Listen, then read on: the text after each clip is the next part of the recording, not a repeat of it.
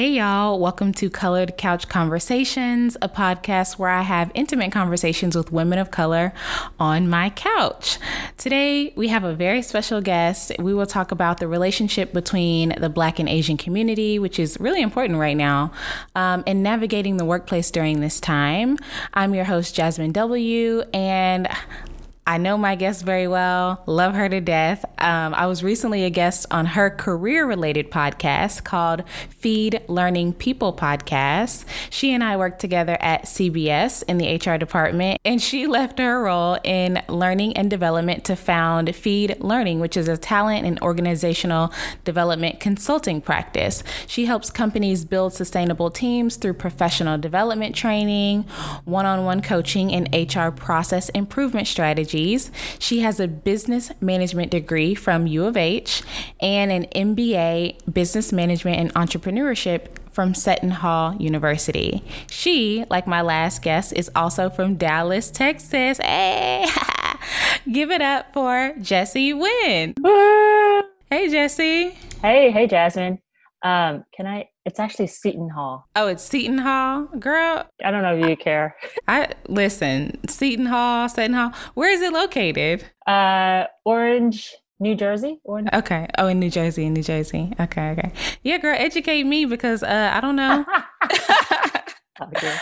Okay, so it's Seton Hall University. Oh, pardon me. We must get these collegiate names correct, Jazz.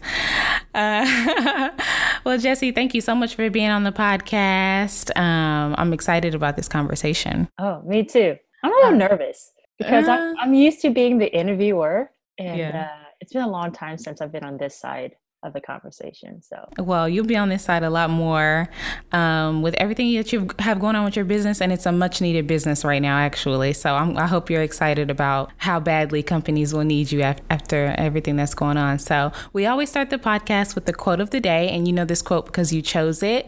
It's, "People will forget what you said. People will forget what you did, but people will never forget how you made them feel," by the legendary Maya Angelou. What does this quote mean to you? Yeah. The first thing that comes to mind is the word impression, like having a lasting impression on someone. Like, even when you asked me to pick a quote, I was like, I remember that quote. And I was looking up online. What was the quote? I was looking up I don't remember what you said. I don't remember what you did or feel. So I don't even remember what the quote was about, but I remember how it made me feel. So what the quote means to me is it's that impression that you leave on people. Yes, it's important what you say to them, what you do with them, but people won't remember exactly what the conversation was about or what you said that day or what you ate or what you saw, but they'll definitely remember how you made them feel. Did you make them feel angry or happy, or did you want to punch them in the face, or whatever it was? And I think every time I have an interaction with someone, that's what I try to do, is leave some type of positive impression on them. And I think we learned that working in HR too, because when you talk to people, a lot of times as soon as you make them feel a certain emotion, they actually stop listening to what you're saying anyway. Yeah. And you get mad. Mm-hmm. You just close off. Yeah. And you just think about all the negative things about that person and you don't care what they say. Exactly. My next question for you about this quote was, when is the last time someone made you feel, period, and how did they make you feel? I'll give you two examples, one negative and one positive. Okay. I would say one negative is, this was 10 years ago when I was living in New York City and I was playing volleyball, and there was this guy in the volleyball community. I don't remember exactly what he said, but he was playing favoritism to people a lot, or I just remember he was a dick. That's all I remember. I don't remember exactly what, but I just remember every time that I was around him, I would cringe or I would roll my eyes or just want to avoid him just because of whatever he said or did. Again, I don't remember much of it.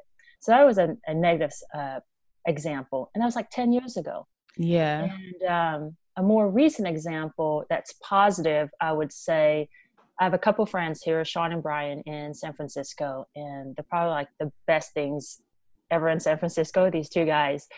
And for Mother's Day, a few weeks ago, they came over, they drove over, they live about 20, 30 minutes away just to drive by in their mask because we're in quarantine Mm-hmm. and yell out, "Hey, happy Mother's Day," like from outside. And I was just staying inside and looking down.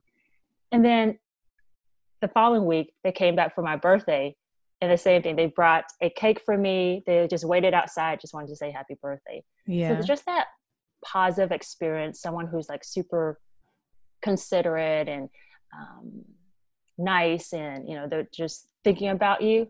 That's a lasting impression, and I think that's going to help me have a lasting friendship with them too.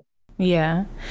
I don't know why. I was on your podcast yesterday and I actually cried, which is not something that I do on podcasts or on camera in general. But even you telling me about your friends driving over, it makes me not want to cry, but it almost gives you that almost emotion because it's just like, that is just so amazing. And I saw that on your Instagram too. Oh, did you? Yeah, yeah. Yes. You're so thoughtful. And to drive over, and it's not even about like gifts or bringing anything, or it's just to drive over to just be able to wave and see you hold your baby up to the window and just say Happy Mother's Day. Yeah, It's so thoughtful, you know? yeah, thoughtful. So that those type of people, when they're thoughtful, they're very considerate, it makes a lasting impression on me. And I think those impressions, it depends on the person, what type of experience or what characteristics means positive or negative for you. So it depends on each person. And I think anyone who is super thoughtful and considerate and just does small acts of kindness, those type of actions really leaves a positive, lasting impression on me. Yeah, it does. It does. Okay. Well, we always have a segment that we start off with. It's called Random Questions. And this is just something about me. I don't know. This is how I get to know people. This is how I've always gotten to know people, just asking them random things, you know? So this is an opportunity for us to get to know you a bit. And the first question I have is, one thing about Jessie, she has a young baby and she's married, right? So if you have 2 hours to yourself, what do you do? Like, how do you spend that time? Okay, I'm gonna give you a lame answer. Sleep. Is that lame? Yes, that That's is all I very can think lame. of. Okay, so I'll give you some context. You know that I have a 9-month-old right now. And since we're in quarantine, my husband, he's working like 9 to 5, back-to-back meetings. I'm running my own business, not home. My 9-month-old has a growth spurt right now. So she's eating like a pig and she's waking up more, multiple times in the night, and she's running around and getting into trouble. So have to watch her because daycares are closed, right? Yeah. And then on top of that, we're actually going to move back to Brooklyn in a couple of weeks. So I'm packing up the house. So, not much time. So sleep would be nice.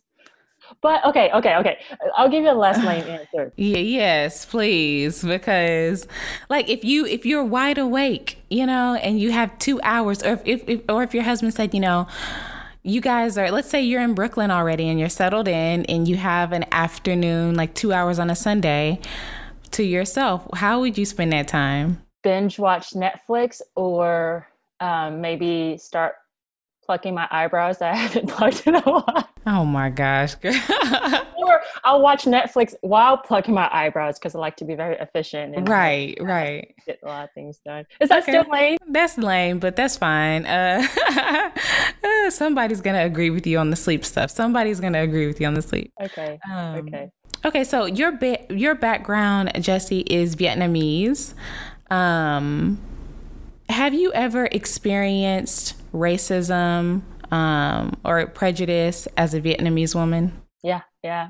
I'd say multiple times, but one, like growing up as a kid, like kids would say like "ching chong wing wong" to me or something like that, right? Say racial slurs. But one that stood out the most was when I think I was about 20 years old or so. I was living in Houston, Texas at the time. And one of my first jobs after graduating college was being part of let me say that again. One of my first jobs after graduating college was being part of a management training program with HEB grocery stores. Are you familiar? Mm-hmm. Yeah, yeah. In Houston, they're big in Houston. Yeah. It's mostly it's like a regional chain of grocery stores in South Texas. And I was part of their management training program. And part of this program, you have to go on different assignments in different stores. So they assigned me to a store in Brenham, Texas. Do you know Brenham? Girl, no. Okay. And it sounds like I'm not about to want to know Brenham either, but keep going. Brenham, Texas is like maybe an hour and a half west of Houston, Texas. And it's like kind of out in the boonies, and it's like a very white town, maybe population 1,000. And like the store manager at HEB, I think he was going to run for mayor of the town and stuff. It's like a small town, right? So I'm like the only Asian person there at the store. So kind of feeling uncomfortable already. Mm-hmm. But so one of my assignments there was to be a front end manager. And a front end manager is someone who oversees like the cashiers, the baggers, the parking lot attendants. And there was one day when a cashier called me because he was having issues with his register and the receipt tape was jamming. So as a manager, I had to go up there and like kind of help him out. And the first thing I did was like apologize to the customer. And the customers, there were two. There was an old man and a woman, white, and they were probably in their 60s or so. So I apologized to them, and I was trying to fix the register, and it wasn't working. And like the customer, the guy, he was like really mad and frustrated and very impatient. Yeah. And more impatient and frustrated than normal, I would say. Yeah. And I kept apologizing to him. And like probably after a minute, he's like, just stop. I just want to go to customer service. So I walked him to customer service, and I told the customer service rep just the situation about the register not working. And then I left the customers there so they can do their thing. And back in my mind, I was like, why the heck is he so angry? It's just, a register issue. And then a week later, I got a call from the corporate office at HEB. Wow. And yeah, I was like, what's going on? And apparently the customer had filed a complaint on me, and it escalated all the way to the corporate office. Mm-hmm. And I was like, what the heck is going on? And the leader, she was a VP who talked to me. She was actually an Asian lady. And she told me, you know what, it turns out that this customer, he was a Vietnam vet, a war vet, and he didn't like Asian people. He didn't like Vietnamese people. So that's why he was giving me a hard time. So at that time, like, it didn't really bother me. It didn't faze me, because I was like, okay, that's his problem. Like, right. Okay, you're a racist or whatever. So, okay, whatever. I have thick skin. I can not care about it. Mm-hmm. And that VP, she also, I remember her saying something like, hey, this happens all the time. So if you need someone to talk to, call me. Mm-hmm. And again, I was like, okay, sure, thanks. But it didn't really hit me or faze me until maybe like 10, 20 years later, until like now, when everything is going on in the world right now. And I'm thinking more about racism. And I'm like, wow, I was a part of it. It happened to me. I didn't understand how important it is to speak up until more recently. I'll be honest with that. Because I used to be someone who was very complicit and would not speak up because racism didn't really affect me, or I felt like it had no impact on me. I'm bigger than that. But I realized recently that, hey, it impacts all of us, even if it's indirectly, and we have to help each other out. So yeah, that's an example of racism. I have a question for you about that experience too, because he said, okay, he's a Vietnam War vet. Yeah. Do you think that he knew you were Vietnamese? I don't know. I don't know if he just did it for Asians or Vietnamese, or maybe I said, I don't remember, because on my name tag, it says like Jessica, but it also says I speak Vietnamese, because you usually have name tags that say if you have a second language. So I think it says like, I think Vietnamese. So I think that's why he knew. Do you get upset? Is it offensive when people suggest that you might be Chinese or Japanese? Heck yeah, definitely. Yeah.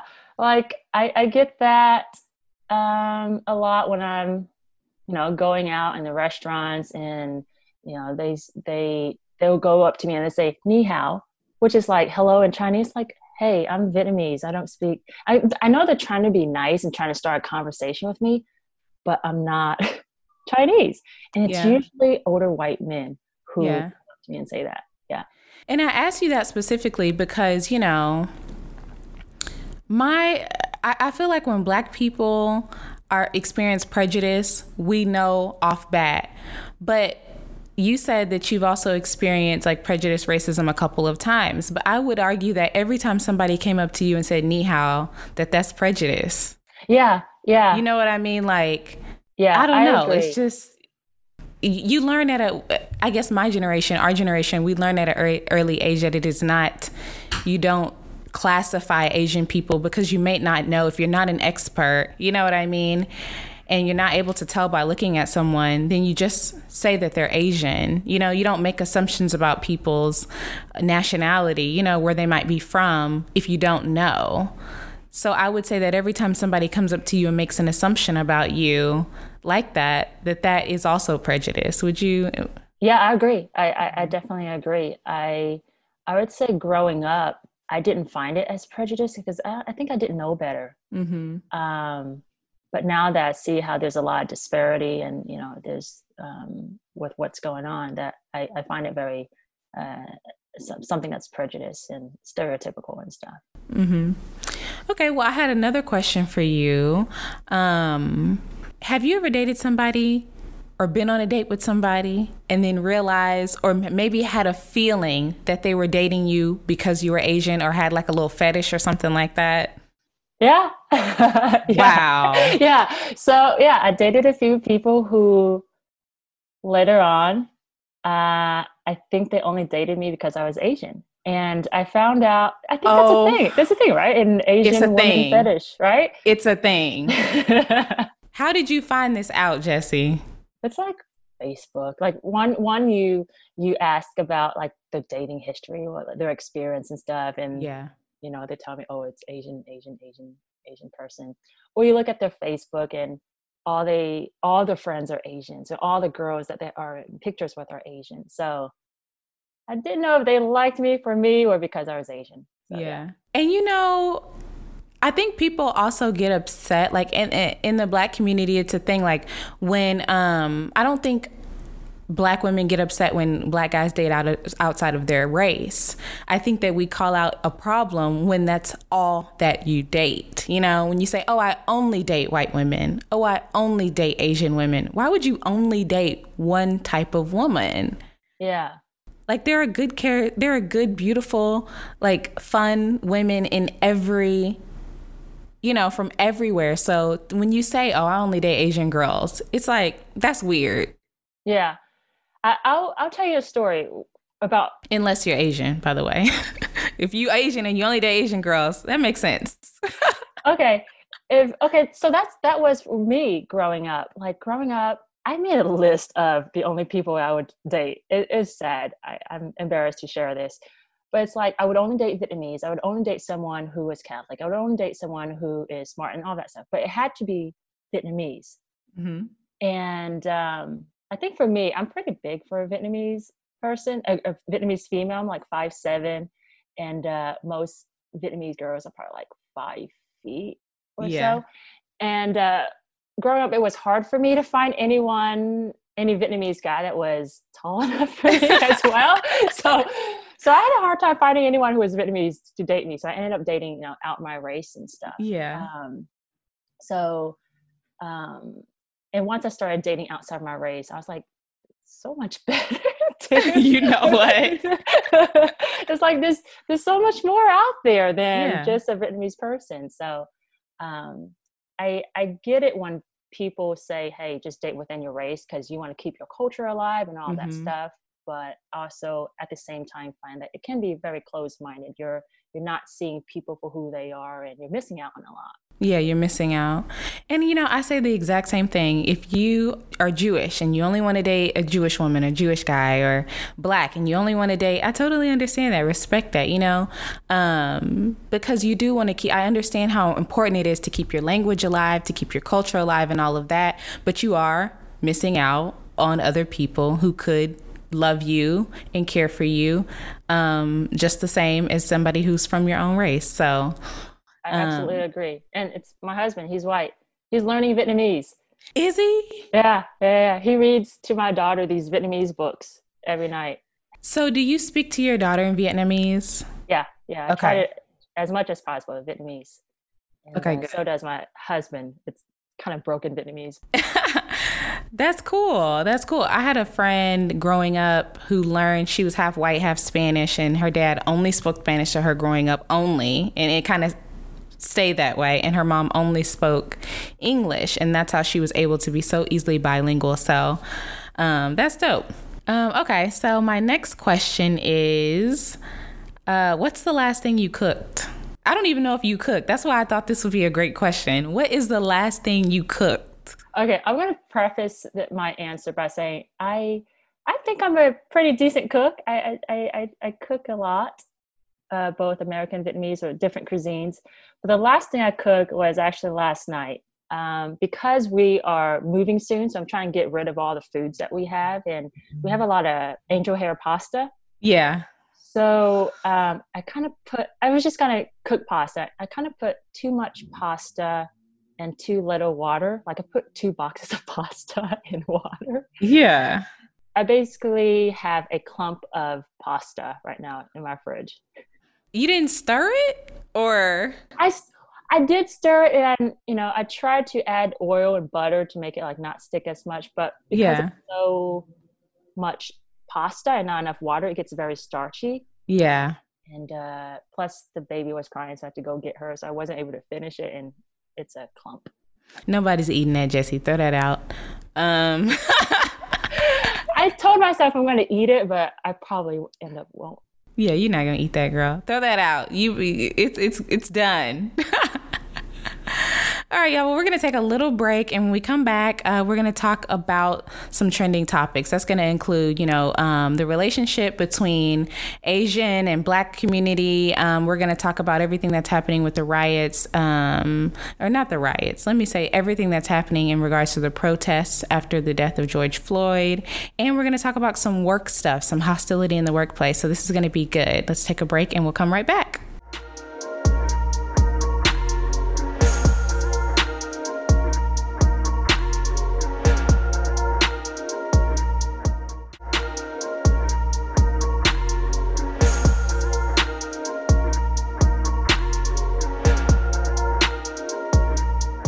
Hey y'all, welcome back to Colored Couch Conversations. I'm your host, Jasmine W., and my guest is Jessie Nguyen. She is the founder of Feed Learning, which is a talent and organizational development consulting practice. If you think you need her, or if your company needs her, there'll be more information under the description in this podcast on how to reach her and all of that. But now we're going to talk about some trending topics. The first one is, everyone seems to be making an effort towards inclusivity, and the Black Lives Movement is just, all these brands are coming out and talking about what they're going to do and their goals after the recent global protests. How are your group of friends reacting to this, or even your family members reacting to this? Because I feel like there's so many people from different backgrounds, white people, brown people, on my timeline speaking out for the first time, and, willing to step up and back Black, which I've never seen this in this capacity before. So how are your group of friends and your family reacting? Yeah, it's something that I am actually proud to talk about now, that they're reacting in a very positive way. So a little bit of context, most of my friends are Vietnamese, or either Chinese, Vietnamese, or the Asian community, right? Mm-hmm. And growing up, we would be very silent. Like if something was wrong, something was not right, you just stay silent and you just do your own thing. You work hard so that you can get where you need to be, kind of like the whole American dream thing. Mm-hmm. But lately, what I'm seeing on my social media and all my friends and family I'm following, people are speaking up. And I read somewhere online how like everyone has their own lane on how they support Black Lives Matter. Like if you're educating yourself or you're donating. And I'm seeing that within my family and friends, where some people are like donating to the NAACP Defense Fund or ACLU and stuff. So they're donating. Or I have a cousin who started buying books on like white privilege or like, anti-blackness and all that stuff about the system of oppression. So she's educating herself, and other people are just sharing and posting articles, and others are protesting. So like everyone has their own lane. Yeah. And it makes me happy to see that, because these are people who typically don't voice their opinion at all, and they are voicing their opinion.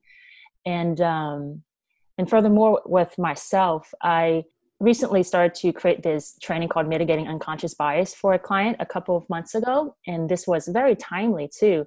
And while doing my research, I was like, why am I just keeping all this information to myself and for the client? So I decided to start posting what I was learning on my Instagram stories. Yeah, I've been reading those. Oh yeah. Mm-hmm. So I'm hoping people are, learning more about like microaggressions and privileges and stereotypes and the system of oppression and stuff. So yeah, that's how we're responding. And I'm really happy to see people speaking up and voicing their opinion and not staying silent. Yeah. And I talked about this on your podcast too. Like, I think a lot of times people feel overwhelmed or like they might not be doing enough, but posting to your community, talking to your people first about these issues and, just having that open dialogue is, to me, the very first step to actually taking action, And people might say, oh, that ain't enough, or that's too small, or whatever. But, it starts at home, and we say that with everything else. And we need to say that with, like systematic racism and the way that we think about other people too. So it's one of the reasons I started this podcast. So. Yeah, that's awesome. Yeah. And I agree with what you said about it starts at home. I even talked to my brother about it.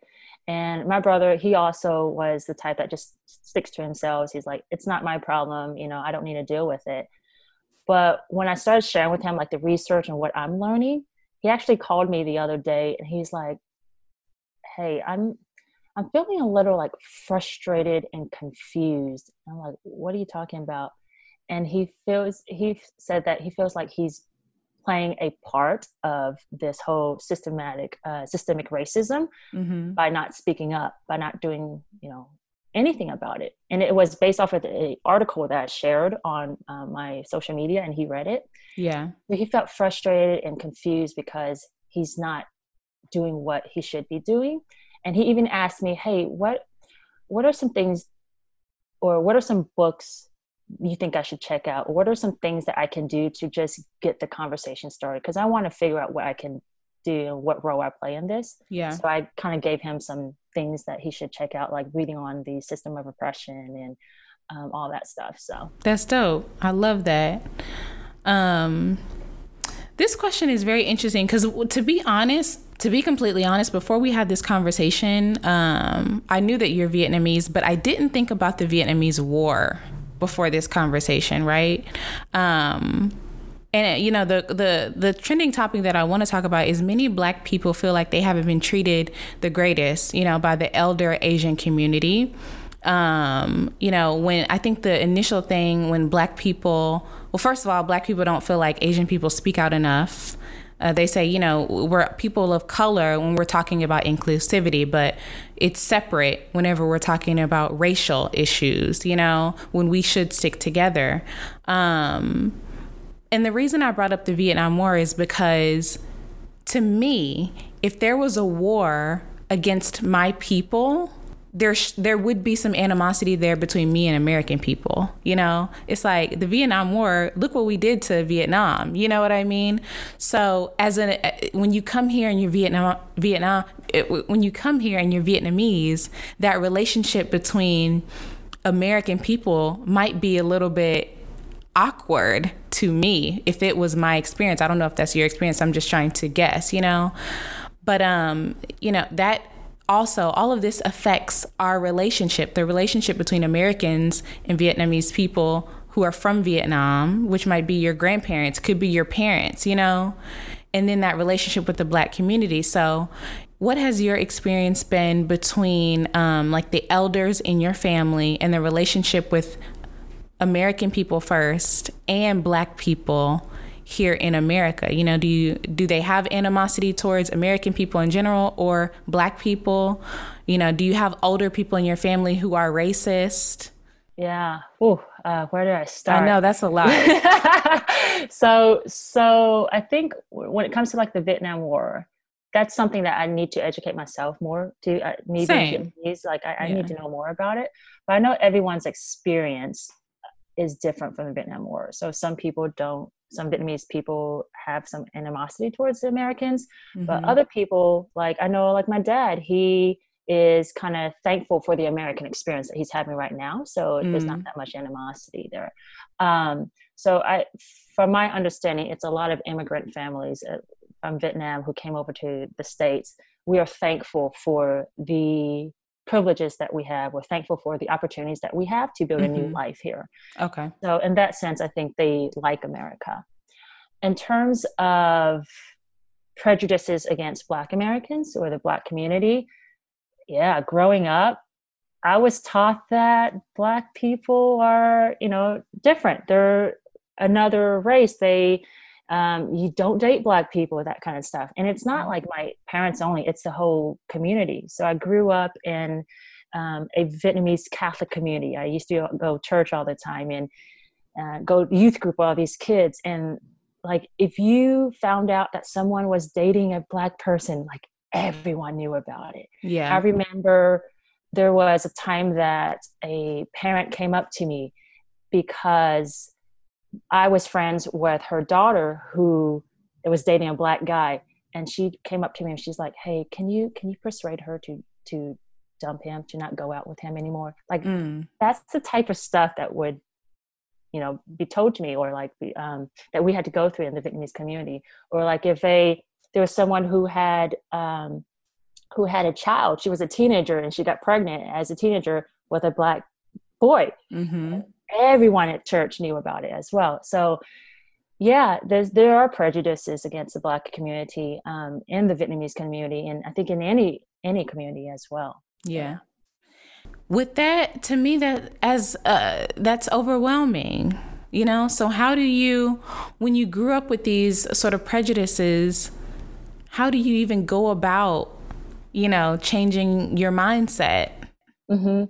Yeah, that's a really good question. So when I was doing this whole research about mitigating conscious bias and learning about the system of oppression, there's this model called the cycle of socialization, and it's by Bobby Harrow. And it talks about how when we were younger, our first socialization were our parents. They like taught us everything. They taught us how to behave, how to think.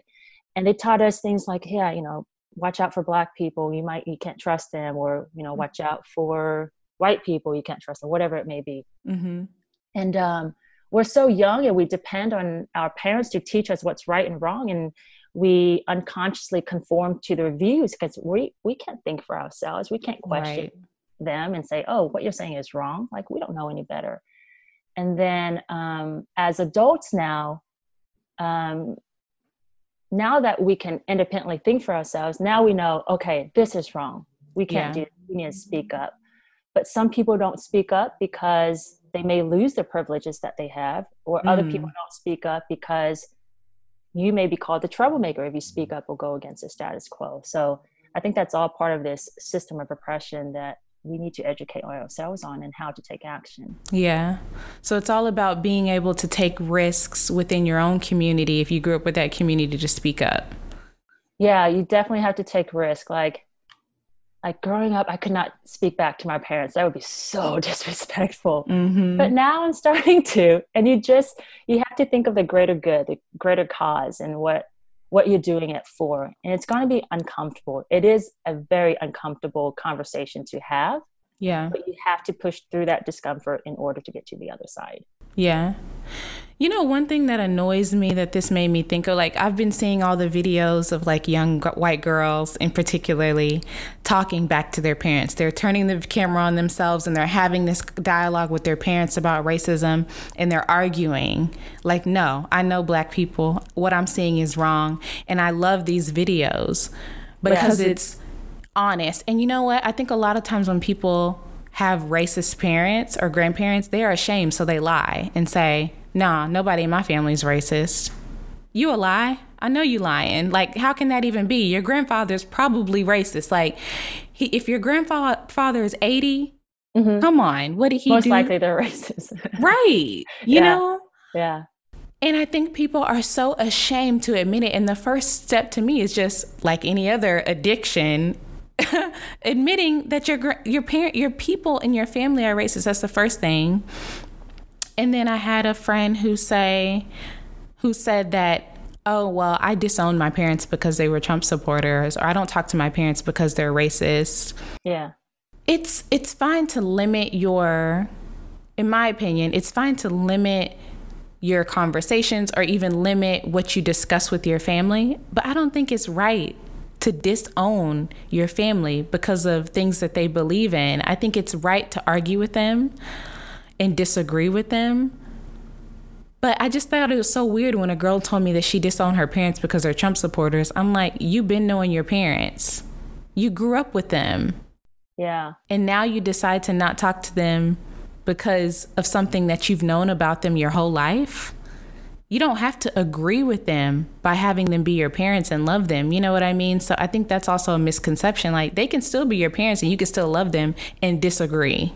Correct. Yeah. It's going to be uncomfortable living with them or talking to them. But yeah, they're still your family. And it's important to still have that conversation, because if you just cut them off, then you're not really fixing any problem there.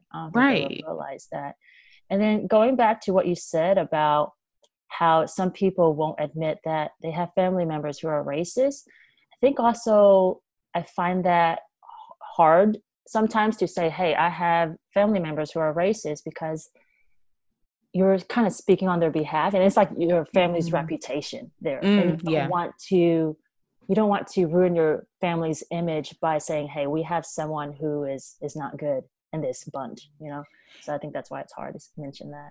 And you were telling me, which is something that I didn't know, that, in your community, reputation is very important. So that's probably, to give people background, we were talking about this on her podcast.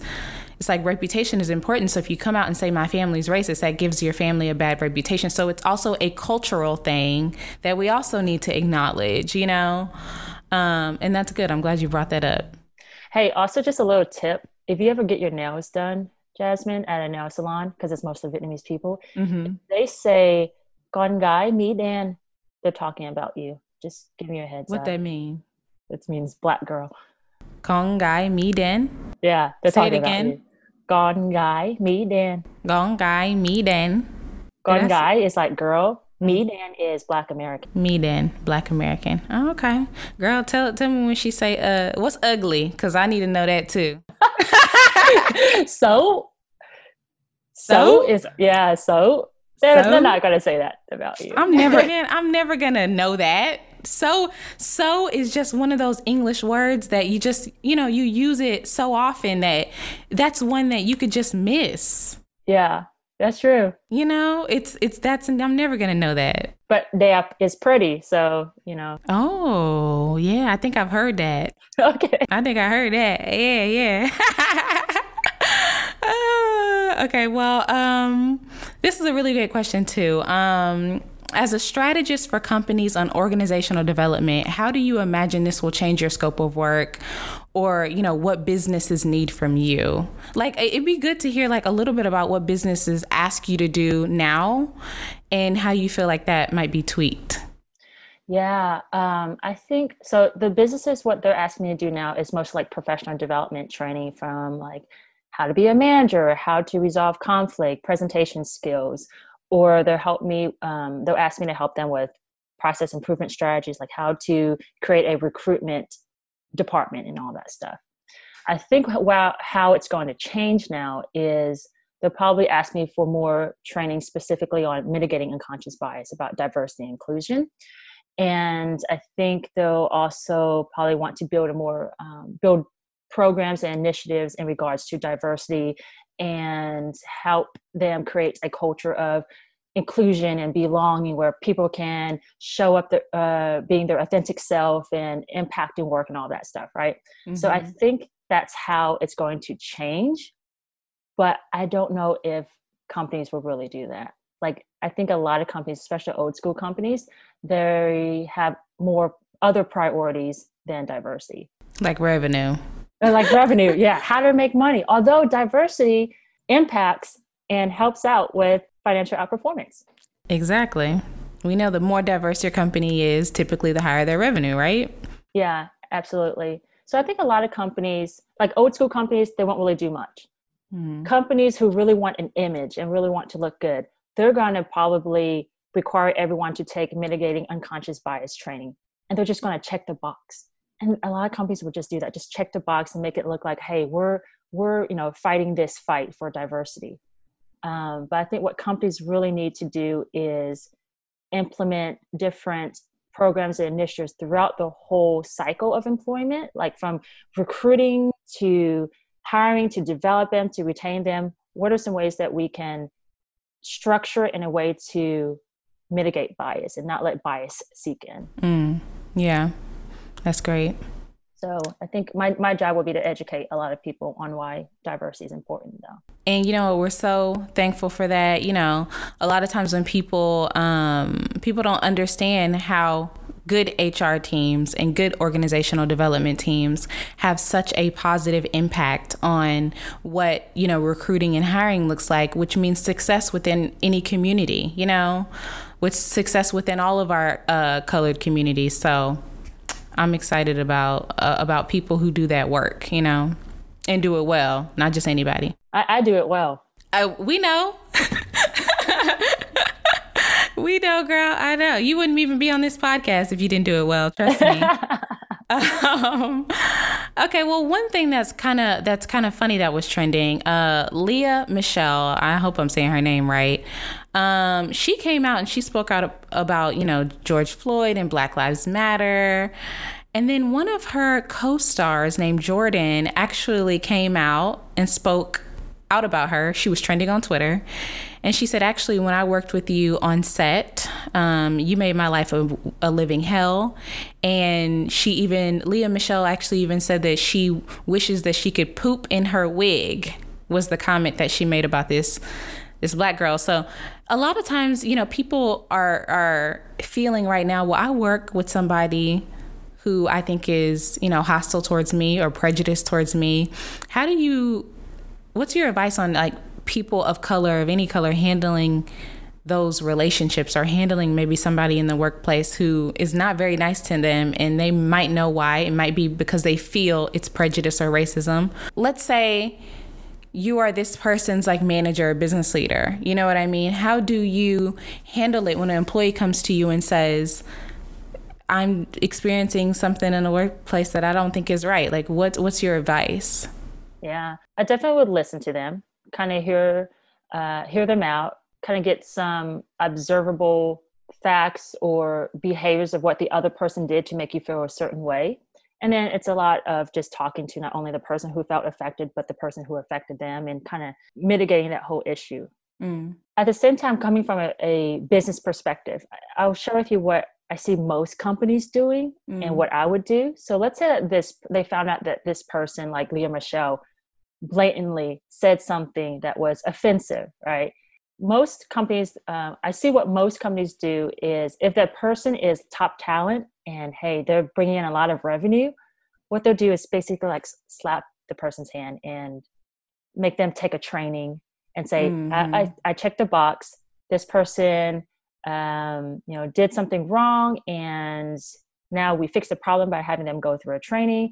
And then also we're going to get our PR team to write out this nice message and massage the message to say she somewhat apologizes, but really doesn't directly apologize. And it's not really her fault, but it's all of our faults. All of us need to do something about this, right? So I see that's what companies do just to save face. If it was my company, I'd fire her. Like, yeah, like it's like zero tolerance. A lot of companies say it's a zero tolerance policy if you were to act a certain way, if you were to discriminate. They don't follow that policy, right? Yeah. I would fire the person because if you really want to make a statement to change and break the cycle of systemic racism, you have to do something about it. Let her go. I don't care how much money you bring, because if you keep these people in here who continue to act in this certain type of behavior, it's going to kill the whole morale of the rest of the team. Yeah. And it doesn't help anyone. It's true. And when that person gets fired, think about how good everybody else on the team is going to feel. It's like, man, my boss handled that shit. Absolutely. Absolutely. And if you don't handle it and everyone's, again, low morale, they feel like, the manager doesn't have their back. Why Mm-hmm. should I care about my job anymore if you're not caring about me?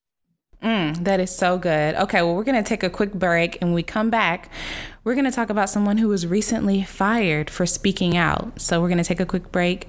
Stay tuned.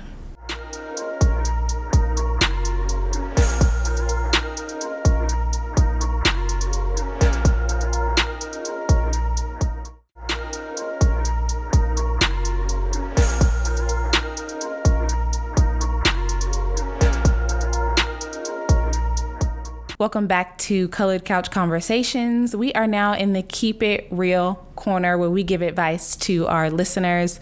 Anyone who's willing to write into me. This is actually someone who really is having this issue. I posted, Jesse, that you were going to be on the podcast, and somebody wrote in, a friend of a friend of a friend. They reached out to me and sent me an email, and they said they were recently called out.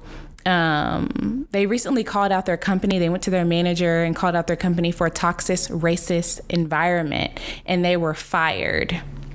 I know you don't know the backstory here, and just to let y'all know, as a previous HR person, there's so many variables that can happen here. But what's some high level advice for this person that you can give them? Yeah. First of all, there's a no retaliation policy, and That that's part. yeah, right. You shouldn't be retaliating. Companies should not be retaliating. That's like, I believe, a federal law, but they always find a way to somehow make it sound like they're not retaliating. So just that's one part there. Just to keep it real with this person, like, I wonder, how was your performance before this all happened? Like, were you getting written up for, like, performance wise? Like, did you not meet your sales quotas or whatnot? And were you just bringing this up and calling your company out for that toxic racist environment as like a last resort because you're going to get fired, so you're trying to keep your job? That's what I'm thinking right now, for this person, since I don't have too much context.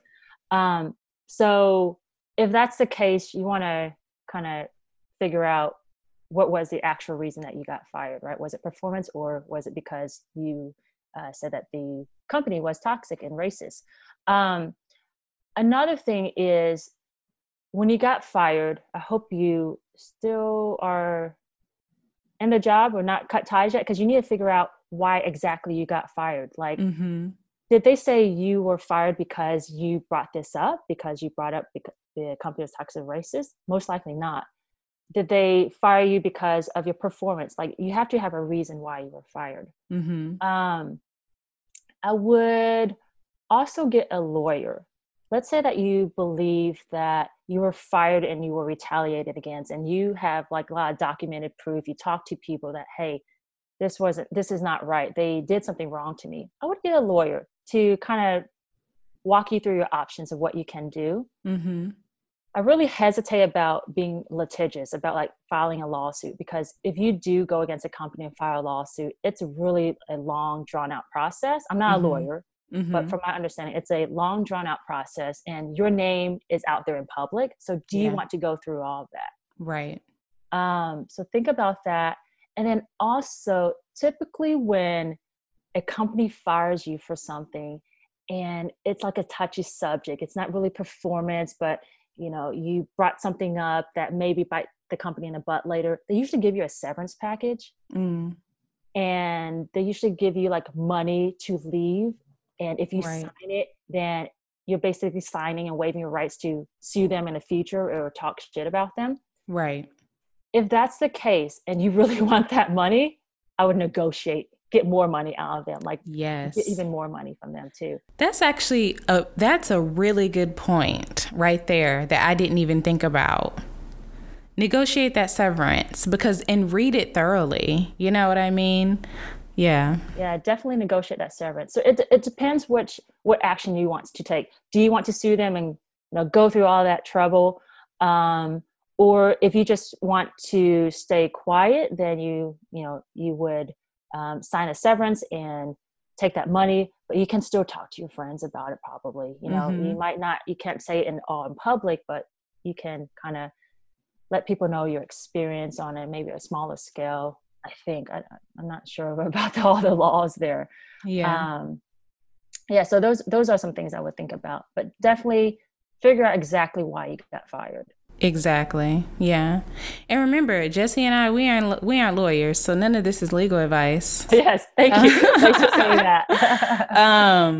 But that's absolutely correct. The person is actually supposed to get back to me with more info, and I want to see, if they actually even get back to me, so that I can provide, a little bit more guidance where I can. But this is why whenever you're experiencing any sort of racism or, toxicity, even though that word is overused in the workplace, you know what I mean? You have to document it. If you talk to your manager about it, send your manager an email. BCC your personal email. I know people tell you don't do that. I don't care. I'm telling you, I ain't a lawyer. This is my personal opinion. BCC yourself and say, thank you so much for talking to me about what I'm experiencing at work. I appreciate you for taking the time. I'm hoping that, we actually get to the bottom of this, or get to actually look into this X, Y, and Z. You know what I mean? And your manager probably not going to reply to your email, but that's fine because you sent it, Mm-hmm. Yeah, absolutely agree about the documentation part. You have to have some type of trail, either it be like an online digital trail or a paper trail that says the date that you talked to someone, who was involved in this conversation, what exactly was said, what did you hear, what did you do, and then I like how you said like BCC or CC, at least someone else has a proof of it. Mm-hmm. And maybe even tell your employees, like, you need also witnesses too, so that you have some support and backup. Yeah. Cry at your desk, so some people next to you can see you and say, what's wrong? I'm experiencing something. You know what I mean? And go from there. So, Jesse, I really appreciate you so much for being a guest. I think I'm so happy with this episode. I hope people listen to it. I'm going to jam it down people's throats because everything we talked about is something people need to hear. So, what are you working on right now? How can we keep up with you? Tell us, plug yourself. Oh man, I'm not good at plugging myself. All right. feedlearning.com. So FEED learning.com.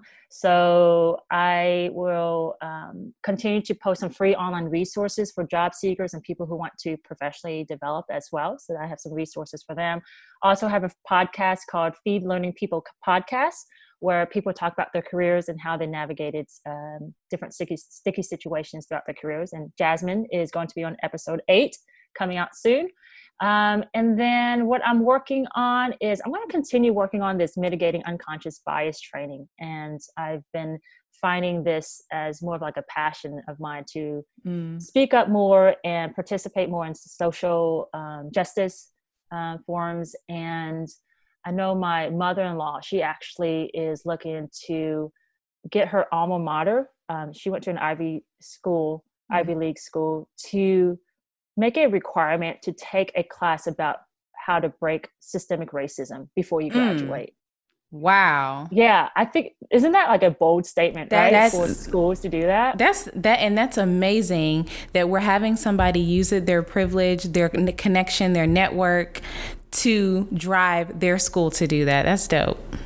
Yeah, so I think I want to do something like that, maybe help with the education system, maybe even help teachers and learning more about this, these matters, and not only businesses, because I think it starts when we're very young. So the earlier we can talk about it, I think it'll be better for all of us.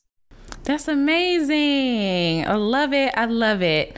Okay, well, y'all listen, rate, review, and subscribe to this podcast on the platform you're listening to right now. And if you loved our conversation on Colored Couch Conversations, make sure to tell someone about the show. Do not be selfish, okay?